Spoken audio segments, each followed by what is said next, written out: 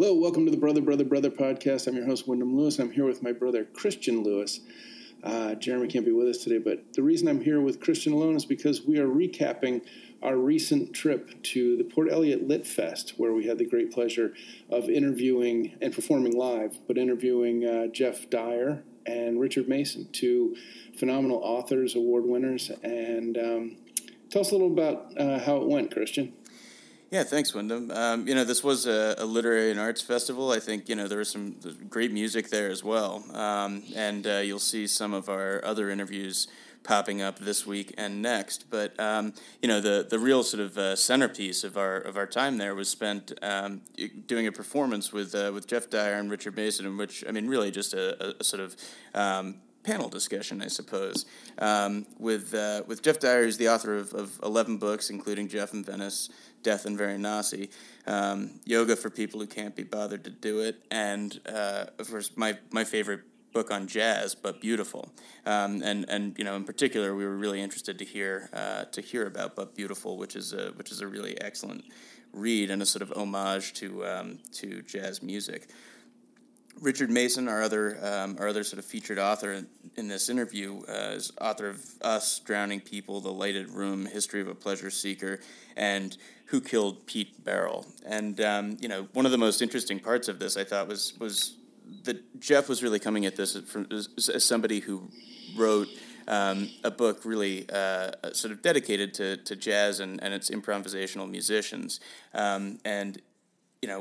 Richard, on the other hand, is actually sort of incorporated music into the structure of his fiction, and often uses it, actually, in particular in History of a Pleasure Seeker, to sort of push character development forward. So hearing from both of them about the way that they were able to sort of incorporate music or how it inspired their writing was really fascinating. Yeah, well, they came at it from two different, very distinctive places too. Richard being a trained classical pianist, and very an adherent to that particular form of music's discipline and rigor. And Jeff, who in But Beautiful, sort of presents jazz musicians in the lives that they led by sort of completing some of the, or fleshing out some of the folklore, really unreported myths and folklore around some of the giants of that particular discipline of music. It's fascinating, and it reminds me, his style in particular, of another author who we heard from and who we actually interviewed along with Andrew Weatherall, but that's Dave Keenan, and Dave Keenan had just written an oral history about a fictional band. Jeff Dyer takes a sort of not the same approach, but he basically using as his source material the music itself and then photos of the different musicians. He uses that as a sort of jumping off point, and then he proceeds to tell stories that are in some way and in some part true, but in other areas he's improvising, much as the artists that he's actually describing do on a regular basis. And I think at the conclusion of But Beautiful, he has a really wonderful essay sort of about music criticism and his approach, but really the idea is that the best way to describe art often is art in and of itself, and I think that's really what he achieved here. So, I think one of the fascinating questions that we got into was sort of, for the untrained fan of music, is it exclusionary to be reading and to come across the sort of very highly technical jargon of something like classical music, or do you want something that's ultimately more accessible? And these two authors, I think, did a wonderful job of sort of making cases for both, and then discussing the merits and pitfalls.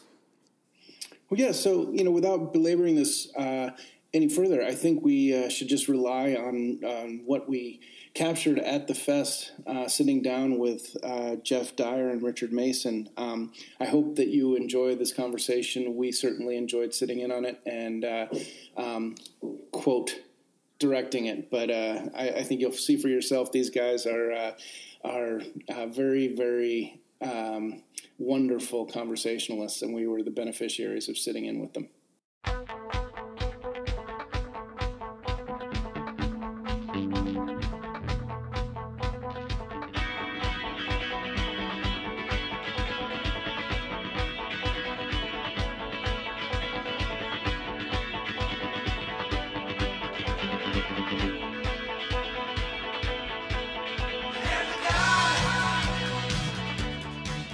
Hello and welcome to the Brother podcast. My name is Wyndham Lewis, and I'm here with my brother Christian Lewis. We are down one brother today. Jeremy Sartori is stuck in the United States, making sure nothing goes wrong with the Trump administration. Which is a significant challenge this weekend, right? 100%. But just to give you a little bit of the backstory, Brother is a music commentary podcast that I started with my two brothers. I am in my late 40s. Jeremy in his late 30s. Christian in his late 20s. All have different parental permutations, and we didn't all meet in one place until 2006. So we found we all had a shared passion for music and decided to start a podcast talking about it. Christian. Yeah, thank you, Wyndham, and thanks Jeff and Richard for joining, and everybody who's put the festival together. It's been a great weekend in spite of the weather. We're very lucky to have Jeff Dyer and Richard Mason here. You've written about a dozen books, I think, including my favorite book about jazz, but beautiful. And, of course, Jeff and Venice, Death and Varanasi. And Richard, in addition to being an old friend, is author of Us, Drowning People, The Lighted Room, and more recently, History of a Pleasure Seeker, and Who Killed Pete Burrell. Now, you guys will be speaking this weekend about your writing in a few different contexts. But today on Brother, we wanted to talk about music. So to get started, I'd love it, actually, if you guys would walk through your sort of personal musical evolution over the years. So, how did you engage with music, playing or listening? What were your main areas of interest? And, how has it changed over time? Oh, you're making the least hip member of the panel go first. That's very wise. And I should just fess up that in this crowd, I certainly feel the least hip. But music is very important to me. How did it all start? I think, actually, my dad used to drive me to school, and he played Hooked on Classics. So, do you remember that? It was like this sort of medley of the greatest tunes from classical music. But because they were great tunes, they all stuck in my head to this day. And I started to play the piano when I was 7 or so. And I really wanted to until I started. And then after 2 weeks, I wanted to stop. And my mother did something quite clever. She was like, you can give up for your next birthday. So I'd wait and practice for the next sort of 9 months to roll around, and then I'd have my birthday, and then she'd say, actually, you can't. You can give up your next birthday. And for some reason, I kept on believing this for 3 or 4 years until I started to enjoy it. And then the piano saved me in some sad moments in my life. My sister died when I was a child, and in that period, I think because everyone, when you're a kid and a tragedy happens in your family, everyone around you hugs you and expects you to cry. And tears are a bit like laughter. If they're expected of you, you can't do them. So I completely stopped being able to cry. And actually the switch between tears and laughter got switched, which was awful. So there's a slight digression, but hideous moments in my adolescence. My best friend told me his grandfather had died. I started to laugh. Worse than that, one of my other best friends' dad told me his dog had died. And in an English audience, when someone's lost their dog and you start to laugh uncontrollably, it's a bit of a disaster. But in these sad periods, I started to play the piano, and I kind of found a way of a connection. I love the beauty of the fact that somebody has written these shapes on a page, and they might be alive or dead. A whole bunch of other people from a different age, usually, certainly with pianos made before, the middle of the 20th century, without any electricity and only natural materials, have made this instrument. And then you join this sort of sequence spread across time and space and make something beautiful come out of it. And I've loved that, and music has weaved into a lot of the books that I've written. Well, actually, sort of music is an international language. Jeff has said before that slapstick is the only other international language, so music and being kicked in the balls or falling in the mud are basically the two things that keep us rolling internationally. But Jeff, what was the Walk us through your evolution in music. Sure thing. Yeah, I come from a non-musical family, and but of course I was born in 1958, so I pestered my parents to buy me a guitar, which they duly did.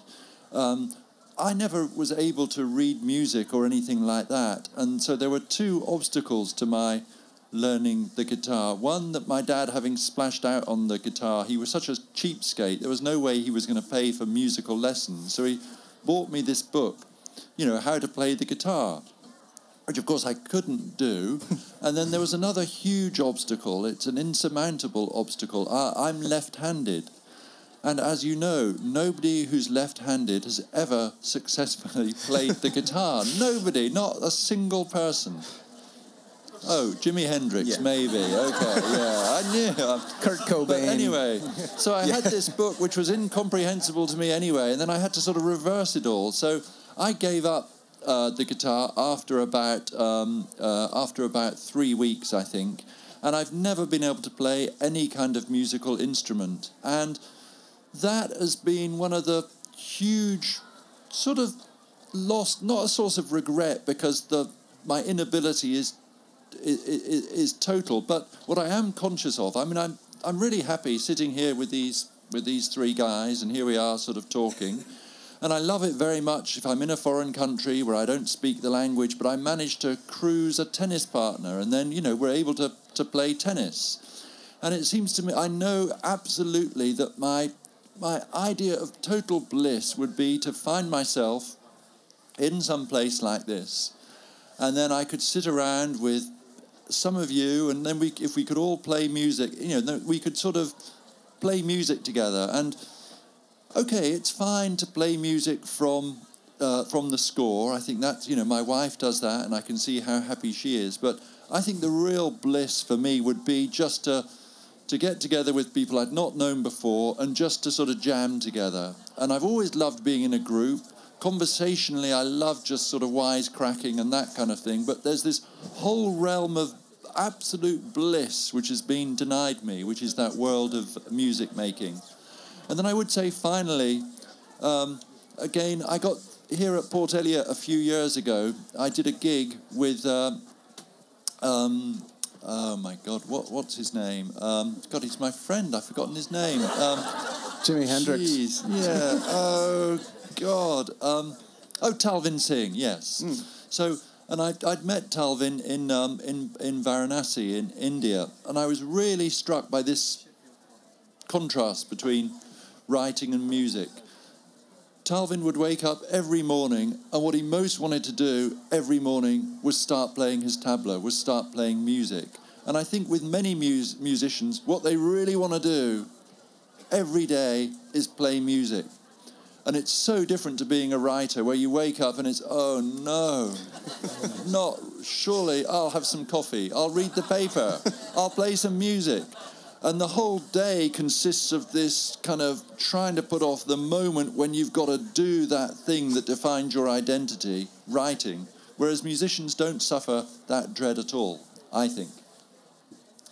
So, I mean, to sort of pivot a little bit away from this, one of the things that, I was reading and rereading your books over the last few weeks, I noticed that mental illness and musical genius are sort of tightly linked. In your case, History of a Pleasure Seeker, you use Bach actually to sort of punish a child. To punish a child, and of course, again, but beautiful. So many of the characters and the musicians that you're writing about are sort of profoundly damaged. And I'm interested in if you would talk a little bit about that and sort of how you see those connections play out. You go.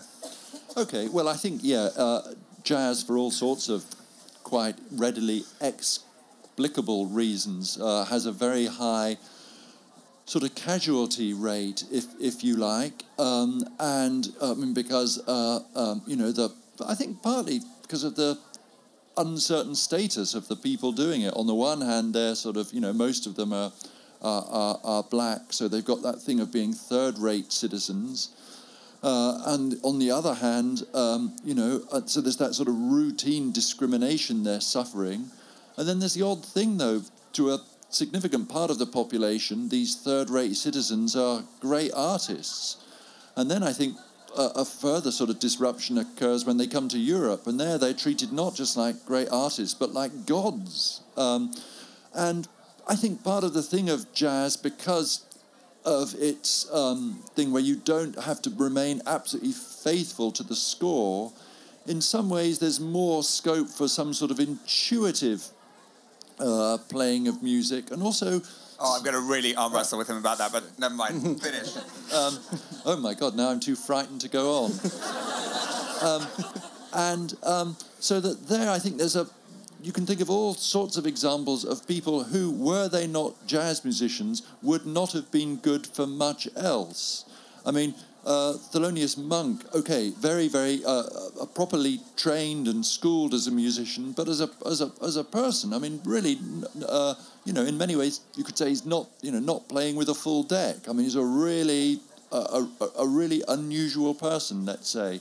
So I think there was something about the music that enabled people to, to become something that they would not otherwise have been. But anyway, Richard.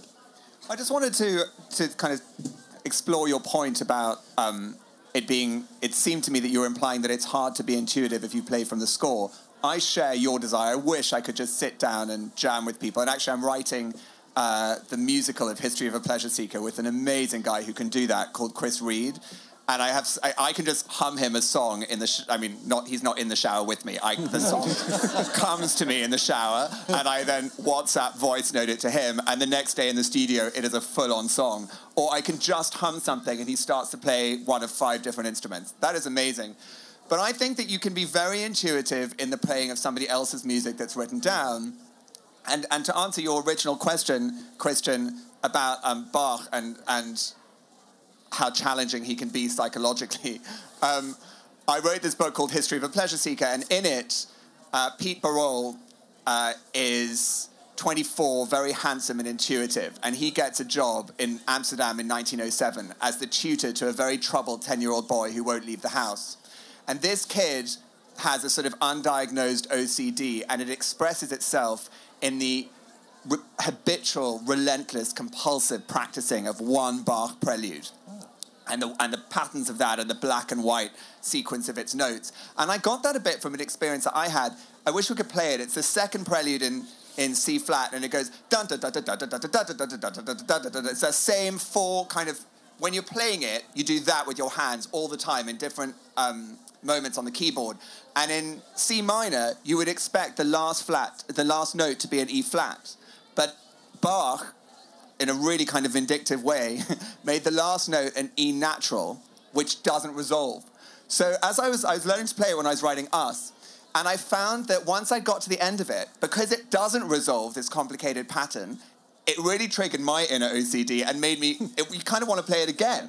And you play it again and again and again. And because it's the same hand movement, after, an hour of this, it is literally physically painful. So I'm more of a Chopin guy, actually. Yeah, this begs the question, what did Bach ever do to you, I think? Well, he's inflicted hours of literally physical torture on me as it happened. Although he also wrote some amazing music. But Eckbert is cured by Chopin, or to a certain degree. Spoiler! Yeah, Some other things also happen in the book. Richard will be signing his book.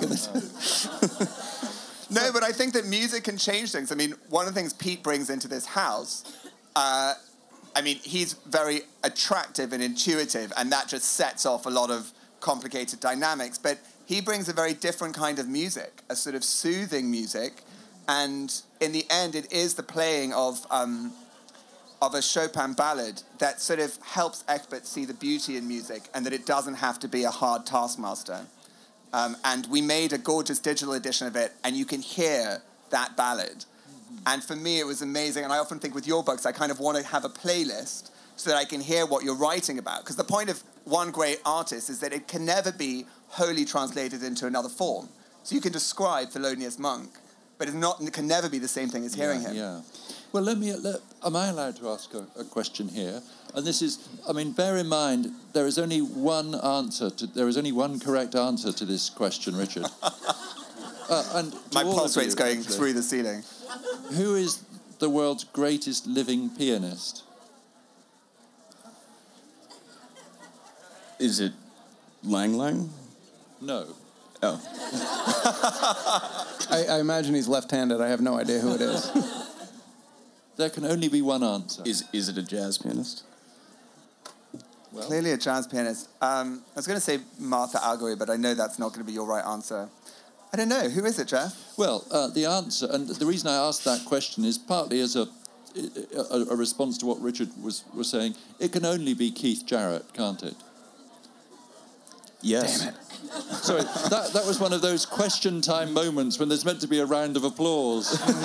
When you say something like, I think torture is terrible, and the audience... Yeah. Anyway. There's still time, everybody. And the reason I say that, and this is to be in dialogue with Richard, is let's suppose that Alfred Brendel had never lived. Well, that's terrible. Let's suppose that Richter had never lived. That's terrible.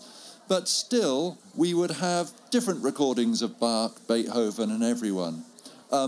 And, okay, there'd be a loss, but it would... and if all the great pianists of this century had not lived... Well, that would be unfortunate. We would still have the scores. If Jarrett had not lived, Jarrett, who, by the way, of course, has recorded Bach properly with no improvisation at all, he can do that stuff. Maybe not quite at the level of, of the specialist classical performers. But if Jarrett hadn't lived, we wouldn't have those original Jarrett things, those purely improvised solo performances. Which I have never listened to, so clearly... I told you I was the least hit member of the panel, and I'm going to fess up and illustrate that. Well, boys, what about you and Jarrett?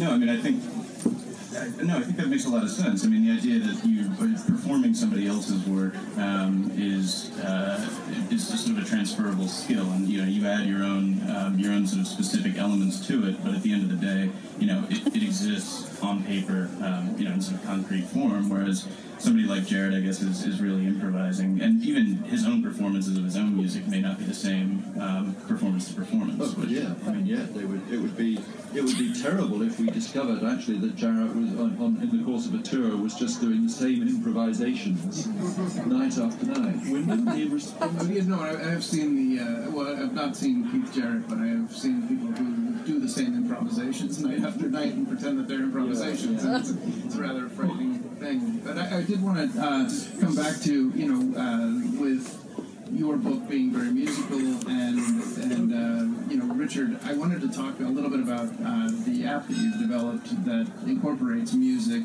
into the reading of the book, or if you could tell us a little bit about Orson.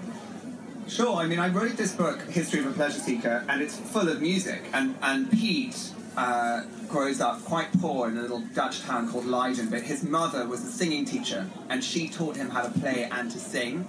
And so he uses music to set atmospheres in a room that allow him to get his own way. And also sometimes by singing a famous piece of music that has a very precise relevance to one person listening, he uses it to communicate. And as I was saying earlier, I can describe the impact of a Chopin nocturne, but it can never be the same thing as hearing it. And so when I wrote the book, I thought the iPad had just come out, and I thought, wow, there can be a cool deluxe digital edition of this book where everyone could hear it. And I thought someone will be making cool book apps, but actually they weren't.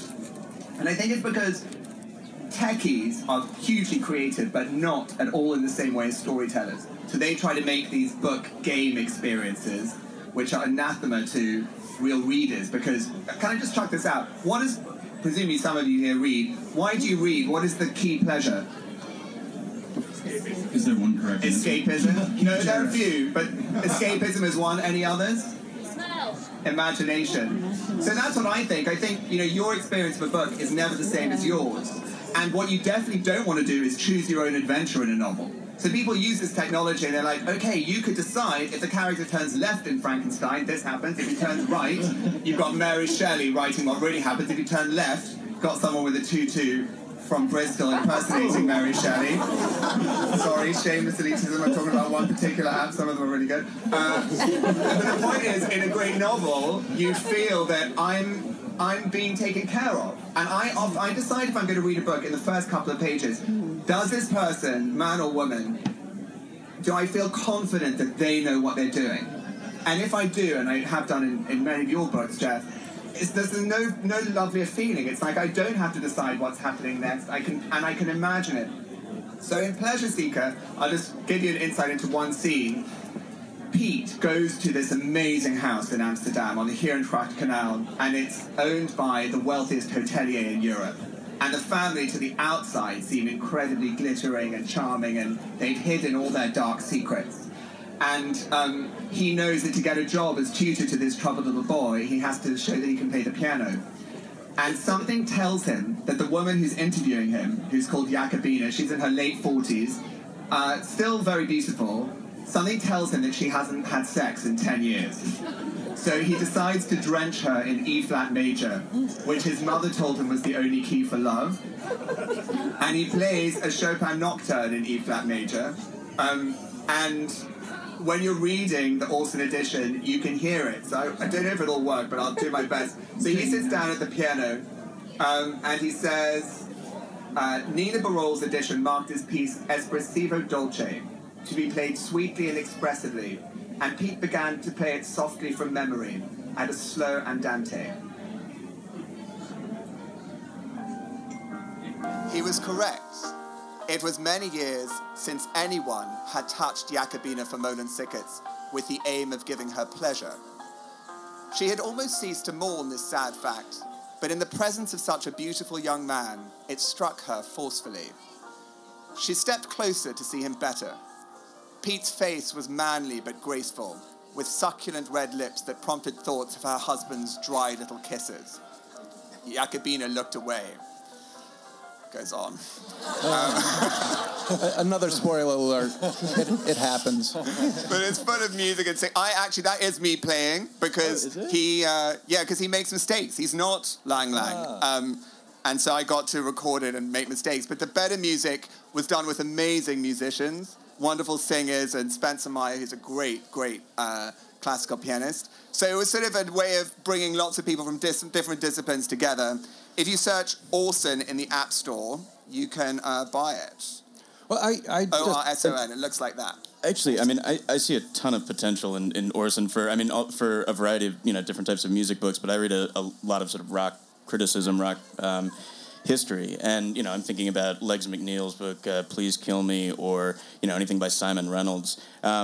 Is this something that you see sort of moving into the Yeah, we've just done, actually, a beautiful Orson edition of a wonderful book called Song for My Fathers by Tom Sankton, about being a white guy growing up in New Orleans learning jazz.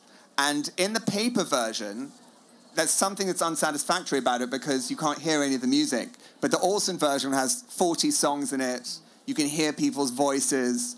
And it's really amazing. And also, I hate kind of digital books that all look the same. The Orsons all look like themselves.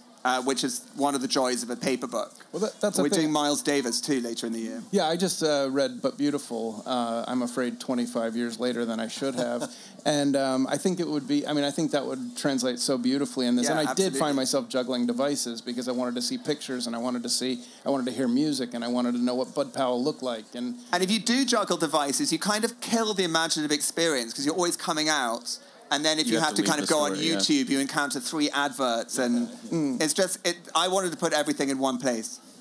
Well, I would love to hear, how you think "But Beautiful" would sort of translate. Also, I had a question locked and loaded about if you did "But Beautiful" now, which I understand you likely wouldn't, but would you have changed the cast of characters? Oh, that's a great question. Well, the first thing I would say, and again to be in dialogue with Richard slightly. The But Beautiful came out in 1991. It's my book about jazz, and I came to jazz rather late. I really loved it and wrote the book really because it was so mysterious to me. And one of the reasons it has the form it does is because when Richard just then was saying E-flat major, I don't know what that means. I've got no idea.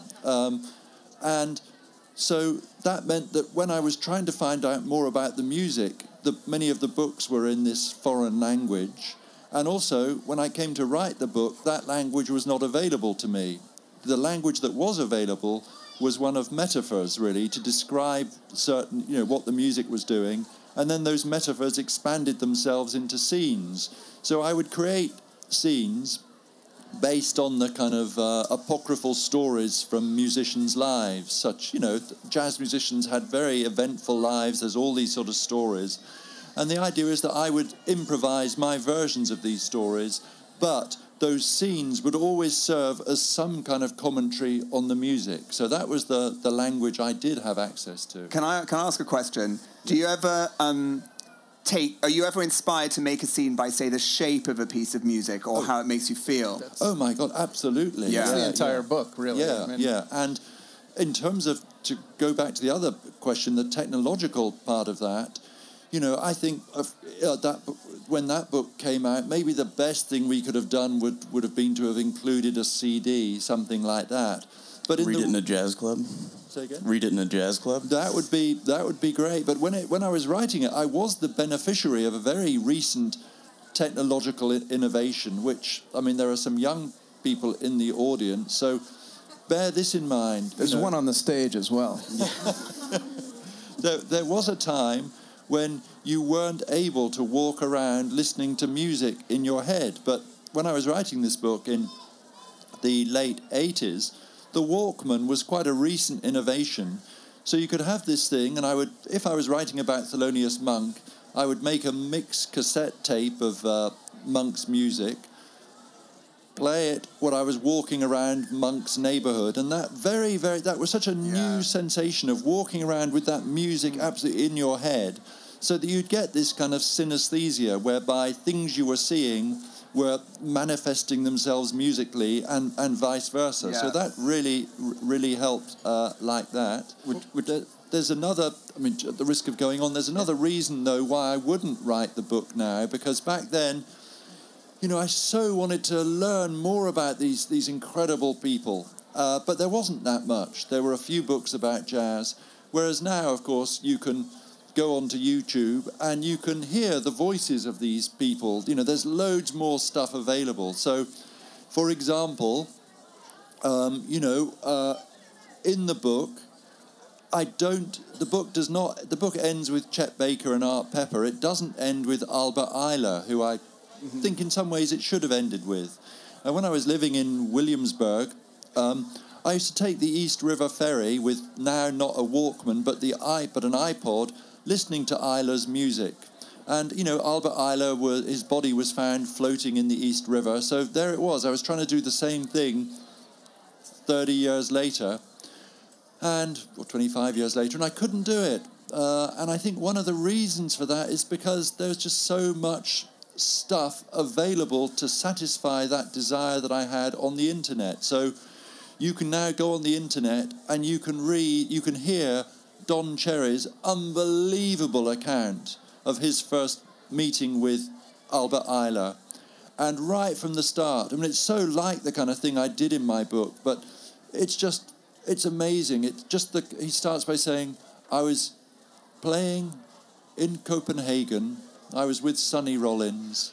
So immediately, my God, the cast list is incredible. He said, and then later on, we met up with Dexter Gordon.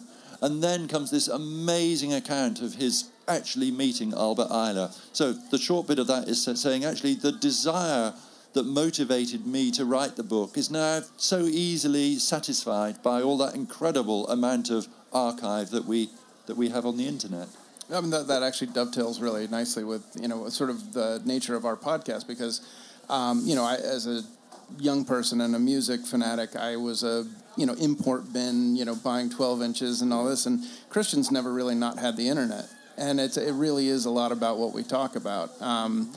Even we watched a documentary not long ago about Jimmy Iovine and Dr. Dre called The Defiant Ones. It just came out on HBO. And you can actually see the first time that Eminem goes into the studio with Dr. Dre and starts, sort of freestyling to... the song that became My Name Is, which was his first single. So yeah, and so it's some of the mystery and some of the beauty is ruined and some of the imagination's taken away. And I wonder too, with the advent of unlimited choice and unlimited access and everything, is there still a place in the world for music criticism and curatorial power, or I mean, I'd love to hear your, opinions on that. Well, I was going to jump in, Jeff, when you said that you didn't need to write the book because so much information is available. I think that's every reason you needed to have written the book, because with so much information, what we all need are curators that we trust, right? I don't have time to go and watch 10 million YouTube videos that are all available. I want someone I trust to tell me the best. And then, sure, if I want to expand my explorations thereafter, I will. But I think the way that technology, I'm writing a novel about it now, actually. I think the way technology has influenced and infiltrated our lives just in the last 10 years since everyone got a touchscreen device is really interesting. Guess how many times, on average, there's not the outliers, there's the average, people in the UK look at their smartphones each day? Chuck it out. 44 over here. Any others? 100? Oh. 220 times a day. And they give you this huge illusion of choice, not only in music, but I can communicate with anybody. You can, with a geolocation dating app, you can send anybody a picture of any body part you want. You can see anybody. You can talk to any of your friends on Facebook. But I think actually that has contributed to creating one of the loneliest generations who've ever lived. Because what happens is that people are in their houses staring at these screens, having emotional, erotic interactions primarily. I'm seeing some nods in the audience. Primarily some devices. And I think that's really sad. I don't know how we got there, but I do think that's we might get a new generation of jazz musicians. musicians. This is a little bit, this isn't specifically linked to music, but certainly, one thing I noticed about Wyndham is while I almost always text, that's my first instinct, Wyndham calls his friends every week, which is just sort of, it's sad. Yeah, Wyndham, call your friends in England some more. But no, I think, that's just a complete sort of, paradigmatic shift that I think... but isn't that interesting? Now that we can call anyone almost for free, you kind of don't want to communicate. That's too intimate. You've got to send them a text. Oh, exactly. People, sort of millennials talk about sort of the angst that you get when your phone rings and you sort of think, who on earth would this be? It's, or you assume it's either going to be your parents or your grandparents. Well, that's the thing, too, is, we talk about unlimited choice in music, and I found it sort of paralyzing, but I also wonder if it's my age at this point. I'm closing in on 50, and am I, is it because I just don't have the capacity any longer, or is it because I have unlimited? If you told me when I was 12 years old that I could listen to any song anytime, anywhere, I would have fucking loved it. But now it feels overwhelming, and I wonder if you all feel the same way about that. Oh yeah, it's what a terrible fate to be the oldest person on the panel. But I've not really been able to make the transition to the Spotify way of listening. For me, my ability to discover music at this time when it's all available has been quite. I need to be going like that through the through the bins. That's really I find that a huge problem. On the other hand, though, isn't it that wonderful thing where somebody tells me about this incredible performance by Iqbal Bano of that Faiz poem that she sang in Pakistan called Hamd Kengi, and then you can hear this very, very rare thing on YouTube, which really you would never have. I don't think that was ever available in a record store. So it's it's as ever that there are gains and losses. I guess the other thing that we're living through now is this thing.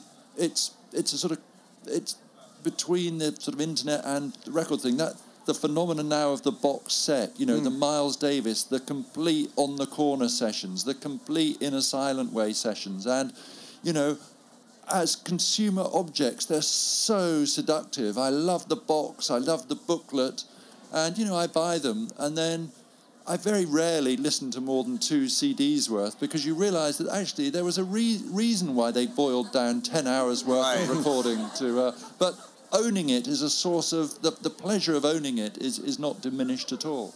But I think you find in the reading of books a swing the opposite way. So with books you can also get any title you want at any time you want, so long as you'll read it on a device. But what we're seeing is a huge resurgence in bookshops.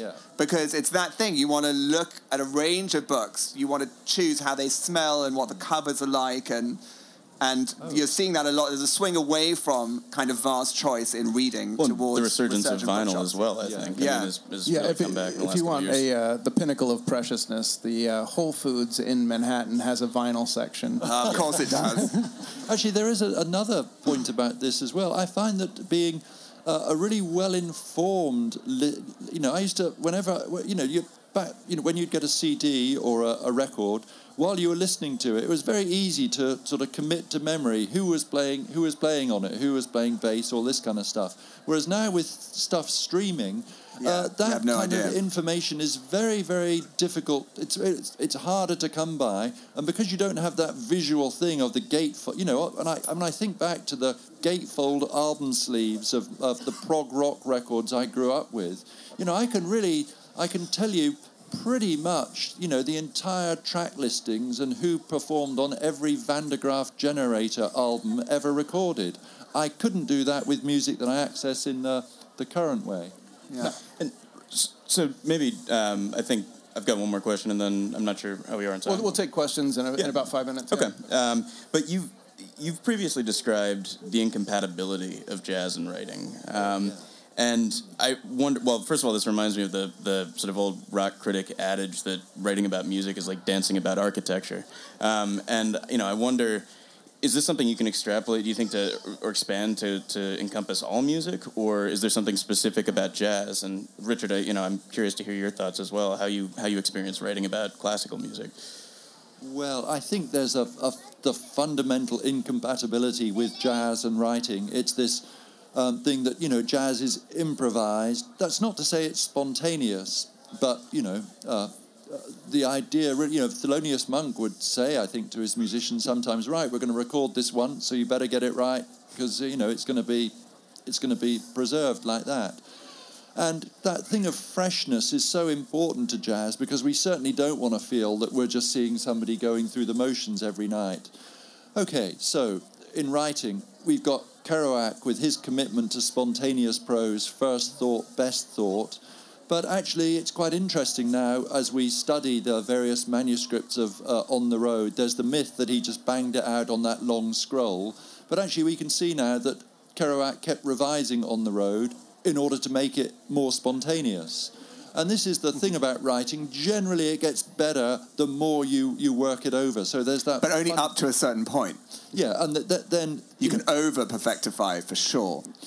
Yeah, or certainly you can you run into diminishing returns. But generally speaking, it's better. It needs to be revised. That's why there's that fundamental incompatibility with jazz and writing, I think. Shall I hand over to you on classical music? Well, it's more this question of improvisation, because so I don't ever touch a computer any longer, because Microsoft Word, I think, is the enemy of good writing, because it permits you endless revisions. Yes. So what happens is the word I've coined for my own head is perfectifying. If left alone with a word processor, you spend all day moving one paragraph around, polishing, so you end up with these complex, rich, rhythmical, sort of poetic sentences, which actually are not as good as the first time they came out. So I wrote History of a Pleasure Seeker by hand.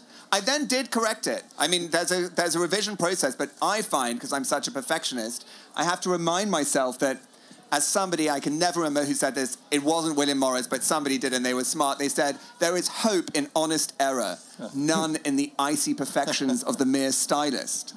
Yeah. And, you look at the great novels in English, certainly before the advent of the word processor, lots of clumsy sentences in Graham Greene and Evelyn Waugh. It's part of the richness and wonder of them. And so for Who Killed Pete Burrell, which is what happens to Pete in the end, but how he dies is your guess. Yeah, the title's a spoiler, sorry.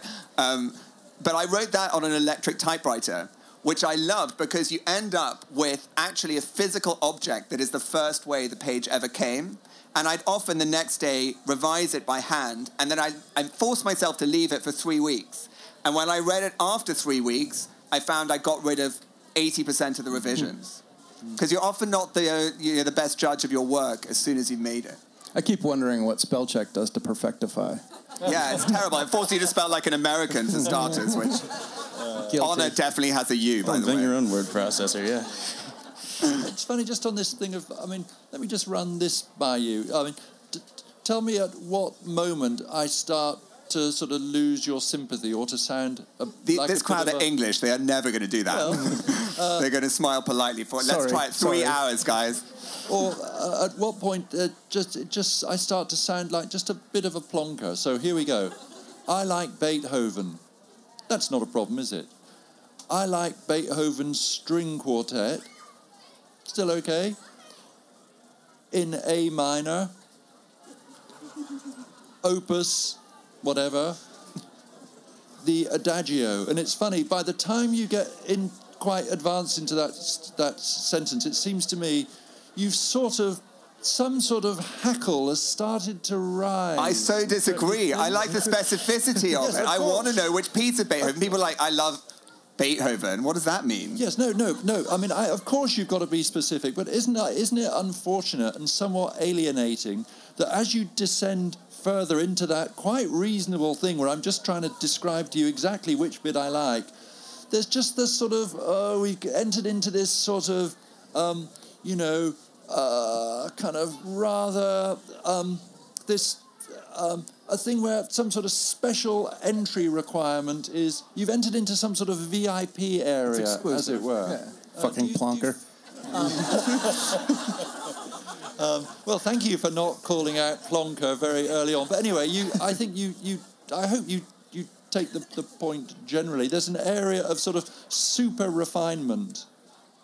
I'm just interesting that a man who's devoted his life to ideas and to their manipulation should be aggravated by erudition. I'm not, which you clearly are. Oh, I'm not at all. I'm not aggravated by it. I don't understand some of it, A flat minor or whatever, and I'm just conscious that, of course, we all benefit from listening to the greatest music ever written. But I think part of its inherent, part of the way that it will always retain this inaccessible quality is because that is necessarily the way in which it's referred to. But isn't that true of any discipline? I mean, you can talk about rugby. There's a whole range of words that have specific meanings about rugby. If you don't know what they are, you can't follow the conversation. I mean, any discipline has its own lexis and vocabulary. Yes, but the vocabulary of football, for example, is less arcane. I would say so. Oh, God, that is such a debate. Are you referring to soccer? I don't even know where to start. Offside. Does anyone immediately know what that is? I did want to sneak in one quick question before we entirely take over your podcast. No. That was the entire point of having you here, is to take over this podcast. But I did want to ask, both of you sort of have concentrations in music that's non-lyrical, and both of you are writers. I wonder if it's cause or effect kind of thing. I mean, is this your favorite? No, I write about songs too. Do you? Yeah. Okay, but I just find that I guess what I was saying is that because your writers do misplaced lyrics trip you up. I mean, do the things where you sort of take an injury. I know it happens to me. Where a certain song can be ruined by a turn of phrase that for sure. And I was just curious and particularly with jazz, whether, because I know there's plenty of sort of standards in jazz that are sung, but, a lot of it is instrumental. And so I wondered if that helped, the absence of words helps you sort of turn it into writing or not. Would you? Well, I don't know. In Pleasure Seeker, the songs that Pete sings have a meaning. So he actually gets caught out doing something very, very naughty while singing a piece of Tosca to a woman in a room for whom it has a particular meaning. Tosser, that's a great opera. Yeah, I don't know. Trying to write the musical of it now, actually, I see that all the standards I've held song lyricists to for years are hard to live up to. Because I don't like the sort of forced rhyme where the standard we're trying to hold ourselves to with the music is you should be able to speak it, so it doesn't sound forced and words are in the right place in a sentence, but at the same time, you want those kind of Cole Porter firecracker rhymes. And, it's hard to do. So, as always, it's very easy to criticize on the outside, and once you try to do something yourself, your respect for people who do it well inevitably goes up. I have tried and failed. But actually, I believe we're sort of coming to a close, so we're going to take questions. If anybody has questions, please, I guess raise your hand. Yeah. For those of you who didn't hear, she said she really enjoyed it.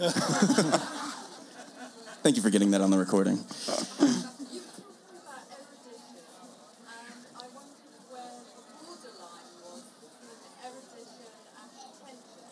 Great question. Where's the borderline between erudition and pretentiousness? Just south of London. Totally a question of intent, in my view, but Jeff, what do you think? No, Richard, you respond. Well, isn't that just it? It's intent. If my intention is to make you feel small and make you think that I'm cleverer than you, however I'm doing it, I'm a pretentious shit. Are we allowed to swear on your podcast? But erudition itself, I'm very against this kind of slight English hatred of erudition. I mean, precision in language, saying precisely which bit of a Beethoven string quartet has moved you, to me is a wonderful thing. And I do think that sometimes people who judge erudite people for being pretentious are actually having a war with themselves for not knowing enough. Controversial. Half the audience boos, about a third of them clap. Well, we know where we are on that divide. Well, can I clarify? I am certainly not... And he is so erudite, by the way. I can't believe we're falling on opposite sides of this debate. But we're not. But my position has been misconstrued. I am certainly not against erudition and specificity. It's just that as you get... when you get into this sort of those sort of the language of music has this you start feeling a bit pretentious even as you start that process of defining what you've seen. But my God, I mean, so I really like, for example, reading Adorno on Beethoven, because although there are bits in it which I don't understand, where he talks necessarily in musical terms, he will articulate for me the experience of the music that I'm having. And that actually, just to finish, I think that's the whole point. People who are really good at their subjects don't have to seem really pretentious. This is a small diversion, but you just made me think of something. So there's this area of English studies called sociolinguistics. My feeling is that largely, and I'm sorry for any sociolinguists in the room, it was kind of created for people who couldn't be really good academics or function in the real world. So they write these very long books about very simple things like register. You know, I talk to my mum in a different way from the way I talk to the Queen. And a quotation, I had to do this for my Oxford finals and it's still come to me, colludes in the facilitation of the communication act, namely listening. Yes. And someone wrote a terrible book called English Word Formation that we were all obliged to read. It was unbelievably turgid, full of very simple ideas, very badly expressed. And in its the best piece of marginalia I ever encountered in my life, there was a copy in the library, and at the beginning he'd said, "To Winifred," under which someone had written, "Poor Winifred."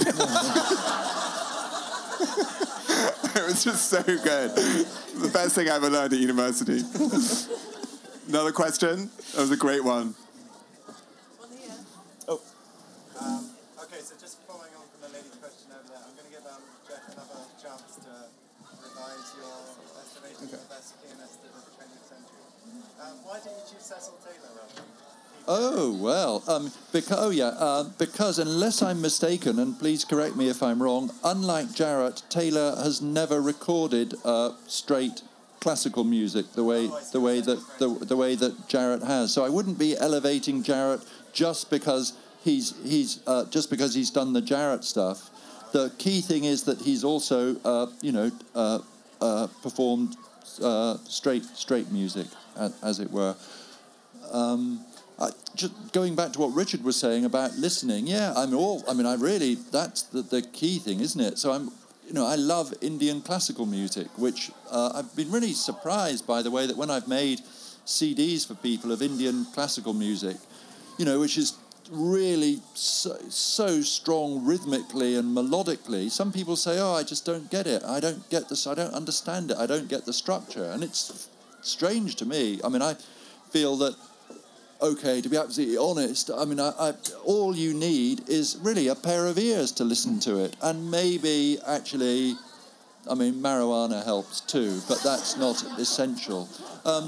Is that why you've moved to LA, Jeff? No, but... Not easy to get hold of. But in terms of... Actually, I'm really struck by just following on from this thing of, the problem with words like opus and so forth. I think Nigel Kennedy did a huge amount for making classical music more available, because he got away from the whole sort of, poker up the arse kind of aspect of it. And then I gather in Colorado now, where marijuana has been legalized, now, and it's where the Takash Quartet have been based, they have these sort of concerts which are really a far cry from those sort of scenes that used to be parodied by Morecambe and Wise, where they have these kind of incredible sort of gatherings like this here, and everyone's getting wildly stoned listening to incredibly great, serious music, not just tripping out on, I don't want to offend anyone, but on, the Grateful Dead or something. No offense taken, please.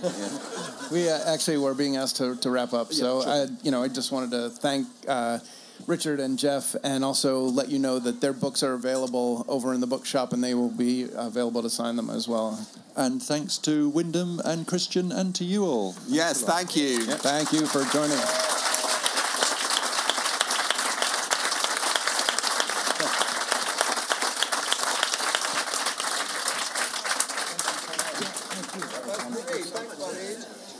I'm Wyndham Lewis. On behalf of my brothers Jeremy Sartori and Christian Lewis, thank you very much for listening to the Brother podcast. Many thanks also to our heroic producer, Damian Kendall, and to Simon Doom for our epic intro music. Learn more about the pod at brotherpod.com, follow us on Twitter and Facebook, and it's extremely helpful if you rate and review us on iTunes. Thanks again for listening.